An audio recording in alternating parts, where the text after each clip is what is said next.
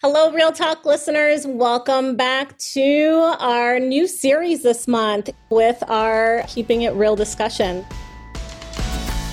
So what we want to focus on this year is, or this series, is we want to focus on what matters right now in the world of HR best practices. And today we're going to talk about the role of a great talent strategy on organizational success. And obviously, I have Michelle Elder here, my business partner, but we also have a special guest with you today. And we're going to have a number of special guests this month to talk about HR best practices.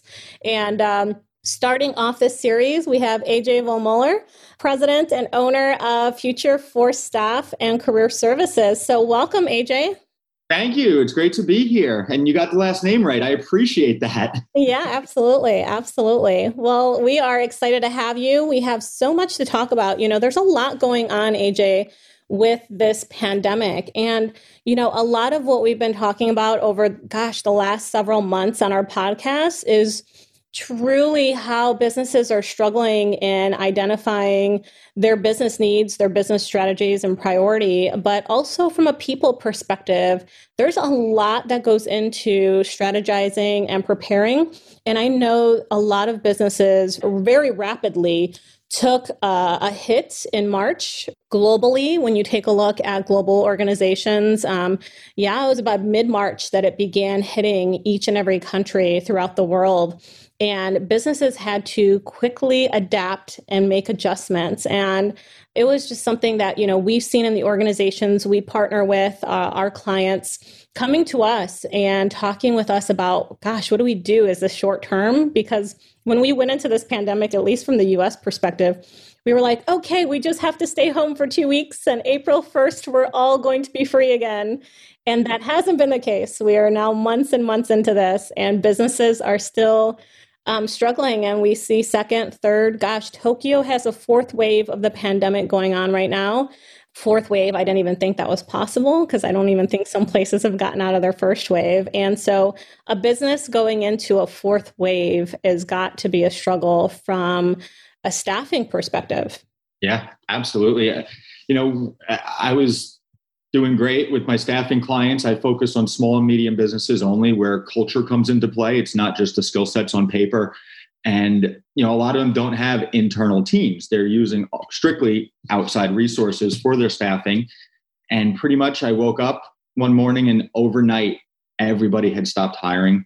I was just stopped dead in the water. And I didn't know what to do. I didn't know if businesses were going to kind of regroup and reformulate, if people were going to start just hiring on their own and not using agencies anymore, because for remote employees, you're going to have an abundance of candidates from all over the nation. It doesn't matter where they sit. You know, it's not like the little business in Des Moines, Iowa that only has a very small, limited talent pool for what they're looking for. They have the whole nation now at their fingertips for applicants. So I was pretty nervous, not knowing what was going to go on. Went into more of a consultant mode with my clients, reached out to them, find out not only obviously what was scaring them, but what problems did they see moving forward. And every client had the same answer. They can interview virtually, they can make the offer virtually, but they cannot onboard virtually.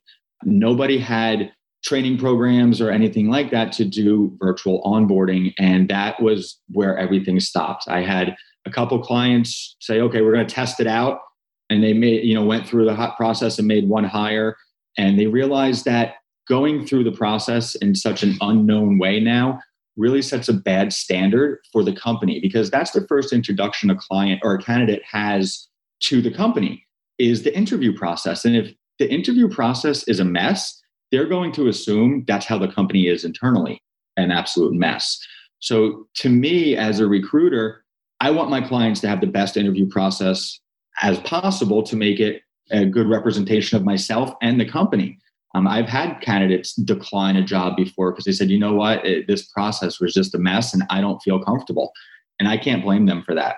Yeah, you bring up a good point. I think there's a lot going on with companies. And you mentioned, obviously companies quickly had to pivot and adapt. And, you're able to help them through all different cycles and processes, except for the onboarding piece. And I'll tell you, it's been a struggle, even with our clients. Our clients are reaching out to us saying, hey, can you help us onboard? Because that's what we do specifically at Real Talent. But it's interesting because, nobody was prepared for something like this. And even now, I literally have talked to employees at companies that have literally interviewed and gotten hired, and everything has been through a digital world. They still have yet to meet anybody in the company personally.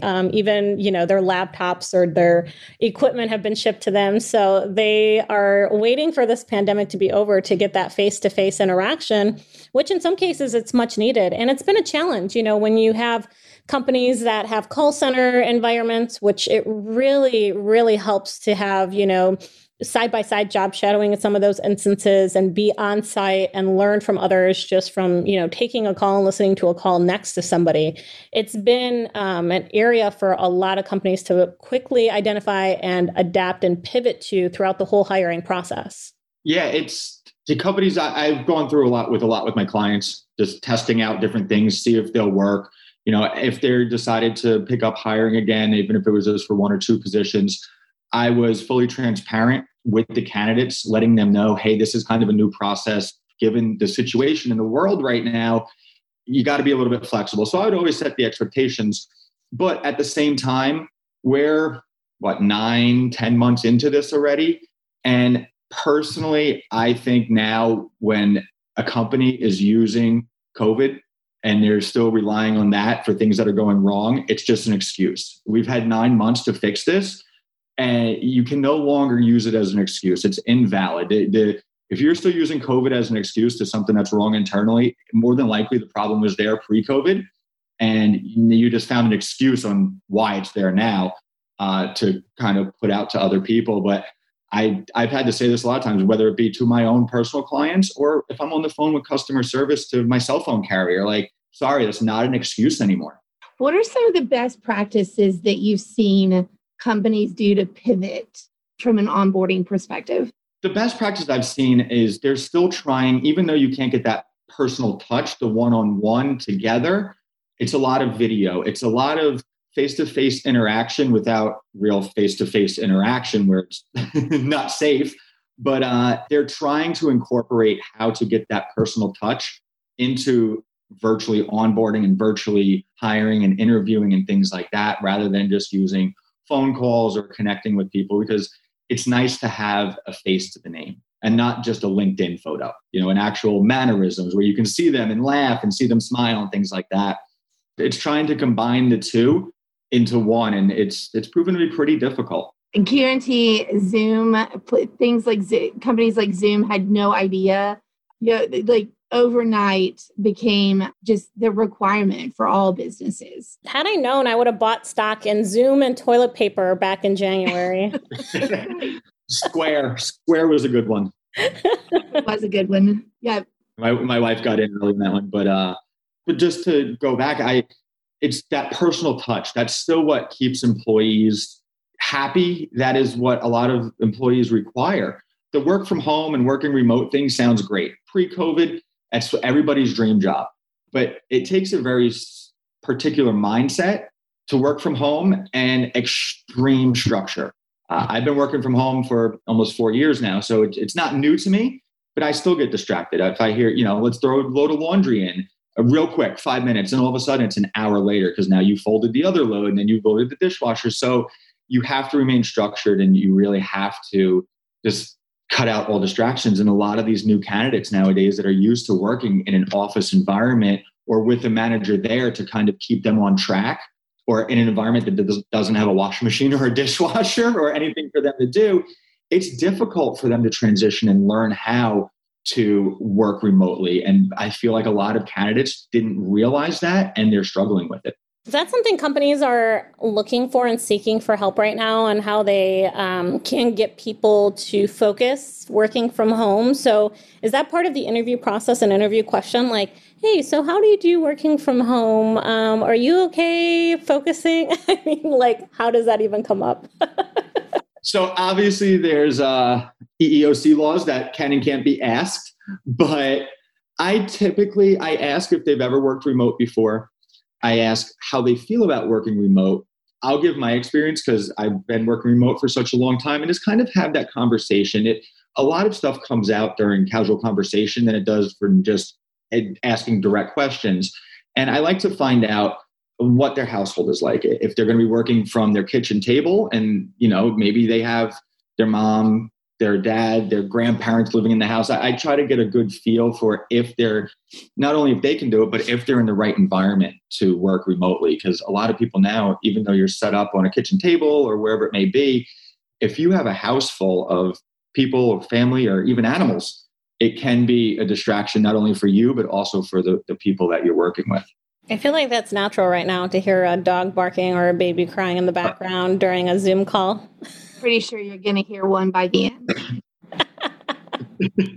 One of the things, we've worked with a client recently who one of their biggest challenges wasn't not hiring. In fact, they continue to hiring hundreds of folks, but their hiring managers struggled with not having face-to-face. They actually even struggled with asking great questions with a Zoom interaction. Some of them struggled with Zoom in general, or whatever the video device was. What advice do you give those leaders who they can't get past that bridge of, I need to see their body language to know if they're right? So I actually have a couple clients that are in that exact situation, mainly in sales. For outside sales reps, an energy and a mannerism of meeting someone in person to understand that is highly valued. It's very hard to hire a sales rep without meeting them in person, even if it is virtually, to understand their energy, to see just how well they present themselves in sales. And to be honest with you, I mean, I've tried to talk to my clients, they still do, for the sales roles, they'll still do a final interview that is face-to-face, even though most of their positions, the managers are not even in that state. Some of them have an entire major metro market, and their manager sits out of state. So they are working independently and autonomously from a home-based office, but the manager and the sales director, the VP of sales, will still go to do a face-to-face interview, obviously COVID safe, at a socially distant way, but there's this no getting around it. There's some positions that you have to do at least one face-to-face and get to know that person. And from seeing this, those employees, those new hires that have met face-to-face have a little bit more dedication, a little bit more motivation of starting work. They're a little bit more excited. I've had candidates that have been hired for virtual roles, 100% remote. They never have interaction with anybody on their team or managers or anything like that other than a phone call or possibly a Zoom. And they don't have that same spunk, that same energy, that same excitement about starting a new role, because that excitement was never given back to them. That face-to-face interaction, I feel, it's very important. It is. It's funny, as Maria had mentioned, a lot of what we do at Real Talent is development related. And one of the topics in every single session when we talk about listening is how important body language is, and the story it tells you behind the words, right? And how you can dig a little bit deeper. So it absolutely makes sense that people are struggling because we rely so heavily on that body language. Now, there's also some positions that I feel are perfectly okay to hire virtually without any type of face-to-face contact, so to speak. And because these people pretty much work independently, they're not in a client or customer facing role. A lot of these roles are in tech. They're more behind the scenes. Yes, tech, a lot of them are in Teams, but a lot of times they're using, Hangouts or Zoom or whatever it is for team meetings. Developers, people like that, they tend to like to work in more of an independent individual setting and then just plug their portion into the project. So it really depends on the industry and the job, I feel. But for the most part, I'm a big fan and a big proponent of the face-to-face interview. And I think you're right. I think there is a way to do it correctly, even in this world where you're trying to minimize human contact with folks that you don't know. There are definitely things that you can do to have that face-to-face interview in a safe environment. I agree. And one of my clients, what they have done is there's obviously multiple steps in an interview process. And their first one was a phone call, but their second, third, and fourth were all face-to-face, come into the office. And now what they've done is they've made the first, second, and third all virtual, remote. And the fourth is a face-to-face, but it's a panel. So it's no longer multiple in the office at the office. It's one time and you're in a panel and everybody gets to meet you. I'm not personally a fan of panel interviews. I think they're very intimidating for the candidate, but safety comes above that. So I think that that's a good way to do it, is cut down on the amount of interactions you're going to have. Still have them at face-to-face, but maybe use a panel rather than multiple in-person interviews. Yeah, for sure. And even just making sure whether it's the folks doing the interview or the candidate, just making sure everybody kind of understands your policies or what they expect disclosure on. For example, if you're waiting for tests or if you are sick, just being very upfront with all of those pieces allows you to do that safely. Yep. And companies need to start giving out or planning or getting something in writing about their COVID safety measures. A lot of new candidates, that's one of the first questions. It's no longer what's the pay or what's the PTO. It's what safety implementations have they made, especially for the interview process. So I believe companies might even want to start putting that on their job descriptions to set that expectation, because the candidates will see that and say, okay, well, I know they're taking measures to be safe. Everybody's got a different opinion in this time of day. Some people don't care. Other people just want to stay wrapped up in their house and bubble wrap and everything in between. So you never know who's going to be applying. You never know who's looking at your job description. And I think personally that you should be putting those safety regulations now on the job descriptions just to set that standard. Yeah, I've actually seen that. It's funny. Some people do want to be wrapped in bubble wrap in their homes. That's going on a t-shirt later. But I have seen tinfoil hat and bubble wrap. Right. Yeah. I have seen some companies, and it's interesting where they put it in their job description. So when I'm looking at job descriptions and I'm surfing the net, I literally see some companies post it at the top of their job descriptions, and some of it is in the bottom where they have all the regulations, of how safe they are as an organization and whatnot, kind of like the disclaimer notes. And so it's interesting. Do you have any feedback on where to put that or how to kind of help companies navigate through that?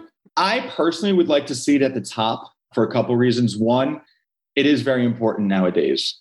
And number two, if you see that first, it shows the company is kind of on the forefront of, I don't want to say technology, but just up to date with things. They're advancing the way that the nation is, that the world is. A lot of companies, a lot of industries lag behind. Finance is one of them. They're 10 years behind.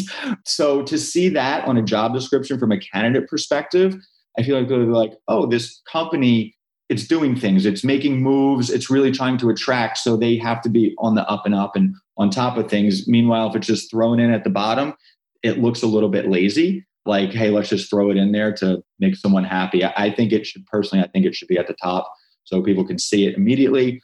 And then they also feel more comfortable reading into the job description because they know they can feel safe applying for the job. Yeah, I think you nailed it there. When I think about and I do normally hate this term, but I'm going to use it, an essential business where you do have everyone still coming into a facility, being able to talk through the tactics that you have in place to keep your employees safe, it tells a story about who you are as a company. It's already hard for people going through this to be in a category where it's like, no, you can't work from home. You're in retail, whatever that happens to be, you're going to have to come to the store. There was already that fear, that apprehension around their increased exposure level, right? And to be able to say, here's what I'm doing to protect you in that situation, it absolutely speaks to who the company is. 100%. And to have an SOP for COVID interviews or things like that, it really shows the company's structured. It shows that they have their employees at the top of their mind that they want to keep them safe and they're taking the measures for that. Other ones, you just don't know. You don't know how the company's reacting to what's going on in the world. You don't know if they're lagging behind, if they're still scrambling internally and don't care about the employees or whatever it may be. So I think anything to show that a company is dedicated to keeping their employees safe and implemented a new SOP for the interview process or for safety is just really speaks volumes on a job description. I'm going to play devil's advocate because that's what I do on this show. But so what do you tell me as a business owner that has made a statement like Google or Twitter or whoever that their employees can stay home until at least June or indefinitely if they want? Why do I have to put that in my job description if I've already made an announcement that someone can research or Google themselves? Oh, you mean put the new SOP at the top? So for your example, Google, Apple, those are big tech companies. Already prior to this, a lot of their candidates or a lot of their employees were already working remote. We just didn't know it because they didn't put it out there as much. It wasn't as profound as it is now. I don't see any company, especially any already established company, working 100% remotely from the CEO right down to everybody else. So I personally don't see that as a way to run business. I know none of my clients have. There's always got to be some people in-house. You have to have a building and a front door. But for the most part, companies that do have mostly remote employees, they will still have internal employees. And if you put that standard operating procedure against COVID or the new safety measures on top of a job description, even if it's not applicable to that candidate or to the position they're applying to, because they're going to be 100% remote, it still gives them that feeling that the company is staying current. They do care about their employees because even though it's not them, there are still some employees that go into the office on a daily basis. So it's more directed towards those type of employees, but ultimately they care about the employee. How do you treat your people? Yeah. So let's talk a little bit about the careers page. Have you seen many companies update their career site that targets towards COVID-related pandemic pieces like SOPs that you're talking about from a JD perspective, or even talking through how they're handling the interview process in a remote way and really navigating through some of those in a new way? I've been searching and I haven't seen very many career sites that have been updated from small, medium businesses, even large businesses. No, I haven't been searching, but I haven't come across it either. I work a little bit different for my clients, so I'm not out there looking at all their job descriptions. I do what I call back cleanup. My clients come to me when every other staffing agency has failed, or they have what I call a thorn in their side role, a position that's stale and has been open for 2 or 3 months, one that their internal TA leader is really getting on them. Hey, you got to fill this, niche skill set, or jobs that just people aren't on the open market and applying into. I only reach out to candidates. I don't entertain any candidates inbound. And I also don't post jobs anywhere. So I would call myself, in lack of better terms, a poacher for my clients. But, my clients may have 90 open positions. I only have 1 or 2 assigned to me, because I don't like to compete with the other staffing agencies. I don't want their brand new recs and the low-hanging fruit. I want that thorn in the side role that requires the finesse of an experienced recruiter. Yeah, that's great. That's important for companies to think through. There's obviously, it's interesting because there's so many of our clients we've talked to, depending on where they're at, they get hundreds and hundreds of applicants. And it's interesting because I'm not sure if you've read the 9 Lies About Work book, but fantastic read. And in the first chapter, it talks about, from a candidate experience, if you have 1,000 applicants, you want to, as a hiring leader or in a business, you'll want to at least identify a third of those candidates and take a look before you even consider making an offer to any candidates. And it becomes interesting because there are so many applicants now with millions of people out of work for whatever reason. And sifting through that becomes more and more challenging because you're not getting essentially the cream of the crop. But in some cases, they're there. And those thorns of an applicant or a position, it may be essential for someone to reach out to you on, because they're literally getting individuals from all over the place. I'll tell you, one client I worked with, they had a role open. They had, like 600 applicants. Most of them weren't even qualified for the role or the position, or they essentially wanted someone in that local office eventually when things do go back to normal from the pandemic. And they were getting a lot of remote people from different states. And when the recruiters were reaching out, the applicants weren't interested in relocating, but the position never said it was a remote position or, it's based in that location. So it becomes more and more challenging for businesses to identify the right people, because now in the recruiting process, you have to ask more questions. For example, that person who's in Colorado applying to a job in, Washington, you now have to ask the question, are you relocating? And they say no. And then it's almost like, okay, end of interview. And some candidates. That's been the name of the game for a recruiter forever. We pre-qualify. That's what we do. Some do it better than others. I get resumes all day long that, I don't get inbound, but I used to when I was working for a company of people that were completely unqualified, a marketing director role, and the person's a professional painter. It's the name of the game that we're there as that buffer so that our client, or if you're internal TA, the hiring manager does not have to waste their time and money to go through hundreds of resumes just to find the qualified ones. That's our job. Yeah, it helps to have someone like you for an organization to help be able to fill that gap a lot quicker, potentially in some cases, so that they don't have to go through 1,000 resumes that are all, service desk analysts for a developer position. And that's the problem nowadays. Recruiters are a dime a dozen. They really are. Most of them are entry level. A lot of the big companies, they have one account executive that manages the account. And then they get a job and they toss it out to a room of 30 or 40 brand new recruiters that have no idea about the culture or the company or anything like that. So there's a big disconnect there. And they're also not getting the right pre-qualified candidates. I personally love to brag. I have a 4-to-1 interview to hire ratio. So when my clients utilize my services, even though I may not be the cheapest, they're not wasting their time. That's where their ROI is. If I'm sending them over candidates, those candidates are at least making it to third round, if not final round. One of the other things that we've noticed is, and this is pretty typical when you're in HR, we're often some of the first people cut. I think because of the nature of the pandemic, I think the employee relations folks have stayed in place, but we've also seen a number of our clients let go of their TA teams and just hope they could handle it internally. What advice do you give to an organization if they're going to go hands up, can't have that headcount, but they still need the skill that is talent acquisition? So what advice do you give those folks? To call me. But no, I completely understand. A lot of companies now, they're saying, okay, we had to stop hiring immediately.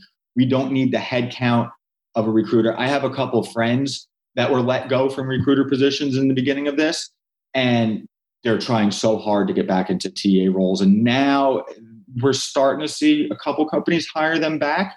But my advice to any company that got rid of their internal team, or if they had an HR generalist that was also handling recruiting or whatever the case may be, is to either see if it makes sense, how many hires you make a year, if you're going to pay fees for the recruiter to an outside agency. If those fees are going to top what you're going to pay an internal employee, just hire the internal employee. There's also organizations that provide more of a on-site consultant. So it's not their headcount, but that person's still on site. So there's many workarounds if you don't want that headcount. But I personally think if it's a smaller, medium company and they're only hiring, they're not hiring hundreds of candidates a year, it makes sense to just outsource it to an outside agency, but a reputable one that's not still going to send you 100 resumes and have you pre-qualifying, one that that when they send you a resume, it's automatically pre-qualified and they're giving the agency the professional courtesy of doing that first interview on every resume they send over because they know it's going to be good. And that's the relationship I have with my clients. And that's what I think every agency should have with their clients. Yeah, I think that's important. And when you take a look, I'm the compliance queen on this podcast here, but I literally dread when people talk about getting rid of talent acquisition because I'm like, oh gosh, now the hiring managers are going to be like, oh, so you're pregnant. When are you having the baby? Yeah, it can go either way. I mean, I don't really see a difference between internal and external, except when it comes down to negotiations. Obviously, external, you're looking for as much money. Internal, you're looking to squeeze, save the company money. But other than that, through the process, if a outside agency has the relationship with their client that they should be able to almost act as an extension of that client. So when they are recruiting, even though they are an outside agency, that candidate either doesn't know or doesn't care because you can answer all the questions and I can go ahead and provide all the information. I don't say, I have to get the hiring manager on the phone and find out. Let me get back to you. It's almost like I'm an extension and I get to know my clients very well. So I can provide all that insight on the phone and not have to tell a candidate, I don't know.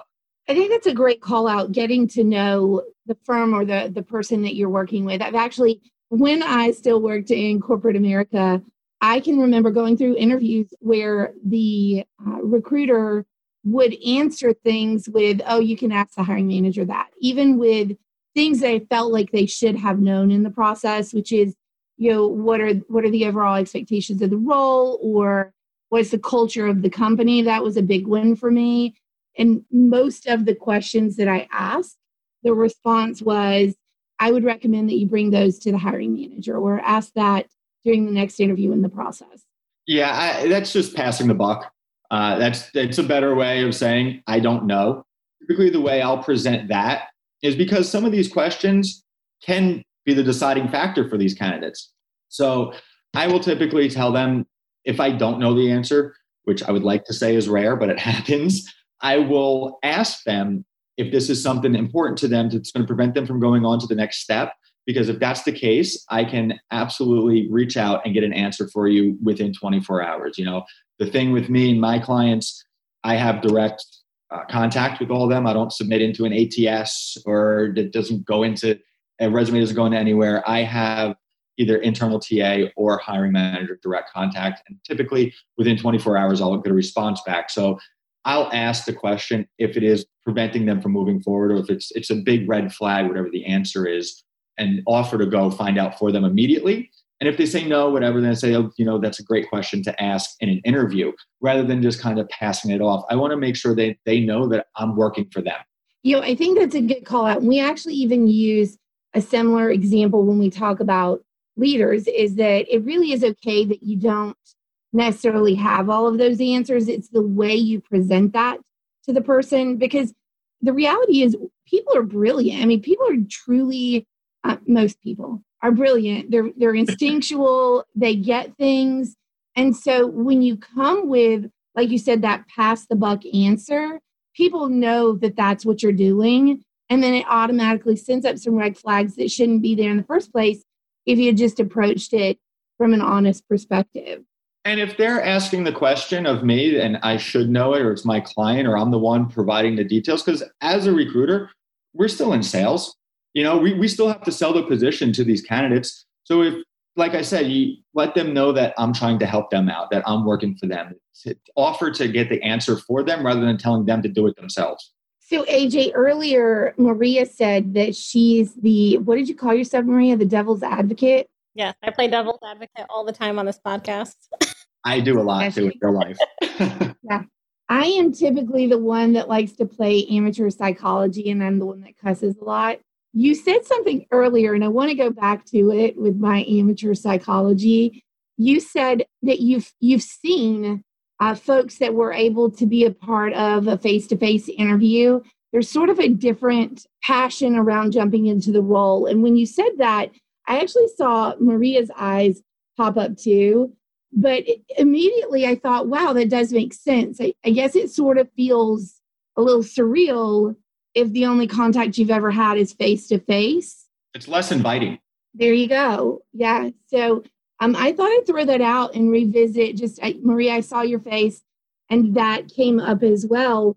If you're going to hire for a position that you can't do that face-to-face, how do you get that passion and that buy-in? Maria, this is for you too, because I know you have some thoughts. I see Maria's eyes light up. You can go first, Maria. Listen, it's tough to get buy-in from team members. I'm going to play devil's advocate there. It's just a struggle, right? But I think, challenging it a little bit, I think if you're looking for a new position and a new career and you found something and you're internally excited about it, I think just starting a new venture and a new journey is going to be exciting for you. However, during a pandemic, as much as you have excitement as a new candidate within an organization, you also have anxiety. I have seen people that have been hired on in organizations throughout this pandemic at the start that have now not been with the organization, and that's a risk. So, just as much as as a business, you're seeking out individuals, as a candidate, you have to ask the right questions about a company's portfolio and of customers and what they anticipate, and if there are multiple waves that things are going to go through. Because let's face it, if you're a candidate through this whole process, you are going to be discouraged if you don't have a face-to-face interview and you get some of that interaction or whatever the case may be. I can totally see AJ's point where depending on your interview experience is going to be dependent on how excited or motivated you are within an organization when you start. And I think that if we're doing everything virtually and onboarding virtually nowadays, even though most people don't like it, well, I can't say don't like it, but there's a sense of pride and nervousness that first day of work in a new office. You walk in, it's all new surroundings. You're trying to figure out who's who, what's the structure, things like that. And it's exciting. It's nerve-wracking. It's all those emotions, but that's part of putting yourself into a new job. I mean, that's what, I don't want to say what people look for, but that's just what was the norm. Nowadays, with everything being virtual, you don't get that excitement, that nervousness, everything that very first day of work. So I think a good way that companies could make their new employees feel more welcomed or give them that is with a welcome package. And I don't mean a welcome package that has the HR paperwork and your laptop. I mean an actual welcome to the team, whether it be maybe a photo of the team and everybody signed welcome, hello, or a card, or some kind of little, I don't like using onboarding gifts because I feel like they don't deserve a gift. The gift was the job, but something to let them know that even though you're not here in the office, we still want you to feel like you're part of this company. You're not just an outcast sitting at home that gets forgotten about every now and then. So I think maybe some kind of onboarding or entry type of, I hate to use the word gift, but something like that to make them feel more welcomed would be a good idea. A little bit more personalized. Yeah. So everybody listening on this call, get onto Zoom, take a group picture, put on your best waist up outfit, whatever it is that you're going on at home, and take a picture and send it. I think that is a great idea, because my devil's advocate to you was going to be, as small businesses downsizing, how are people supposed to afford all the shipping fees and the gifts and all that stuff, right? But I think it's easy. Yeah, if it's a small business, typically there's not going to be a big head count. And if it's a larger business, that team that you're being put onto isn't going to typically be a large head count. So, if it is the 4 or 5 top tier people or whoever it may be, a picture and maybe a handwritten introduction. Hi, I'm Joe Smith. I'm the so-and-so. Look forward to having you. Something like that adds a personal touch is what the virtual onboarding takes away. So I would like that, a card or handwritten introduction so I can put a face to the name and everybody write something, welcome aboard. It's more of a welcoming style. Genius. Write that down. I love it. So what final words of advice do you have for our listeners here today, AJ? Stop using COVID as an excuse. It is no longer an excuse for your internal mess. And pretty much, I mean, you got to start thinking outside of the box on how to make candidates feel comfortable, not only through the interview process, but also through the onboarding process. We need to make it as close to what people used to feel, those internal feelings about going through the process and interviewing and ultimately getting the offer in your first day of work as they used to, but it still needs to be COVID safe now. So it is a balance, but at the same time, companies are constantly pivoting. You can't have a company that doesn't pivot. You're never going to last, whether it be pivot for COVID or pivot for any other reason that happens. This is just another pivot that they need to do. Perhaps they need to hire someone internally to restructure their training or their onboarding, or, get a consultant, spend that money for a consultant, because your interview process and the interview experience is what's going to set the standard for your company nowadays, because this is new to everybody. So it's the new look of the company is how they interview. So you want to be on point and you want it to be as smooth as possible. Great. And how can people get a hold of you if they do need some of your resources? FutureForceTalent.com. My LinkedIn is AJ Vollmoeller, Vollmoeller. Sorry, I had to spell that. It took me to like fourth grade to learn how. And also now, because I did have to pivot when all my clients stopped hiring, I realized that the focus was more on the candidates now than the clients. So I started a resume writing service that is geared towards people that are not in those high-level professional positions that can afford hundreds and hundreds of dollars for a resume. It's geared more toward people that may be in minimum wage positions or were never taught the professionality of how to write a resume, but they're an extremely great employee. They just can't portray that well. It's geared towards people that haven't been on the open market in 20 years. And the last time they looked for a job, they were scrolling through the newspaper, or I should say flipping through the newspaper to the help wanted section. So I've also created that, and it's a feel-good thing. I love helping people out. I've had a lot of clients reach back out to me because, being a recruiter as well, I'm on the forefront of resume trends. I know what works. I know what I look for. You just keep seeing people with these extremely expensive resumes, and you're not even helping them get considered any better than the one that they were originally using. So I do it all, staffing and resume writing. Also, for the resumes, I'm doing free resume reviews. Some people don't know if their resume is going to hold up.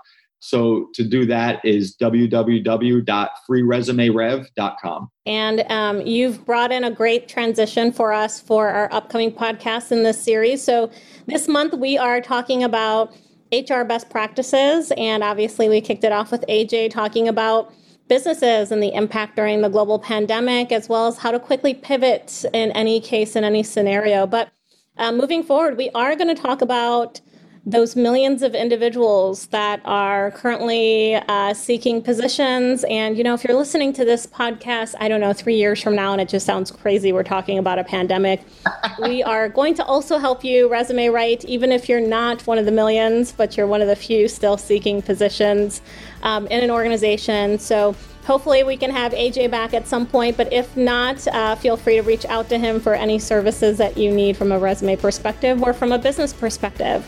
Until next time, listeners, thank you so much. Take care. Thank you.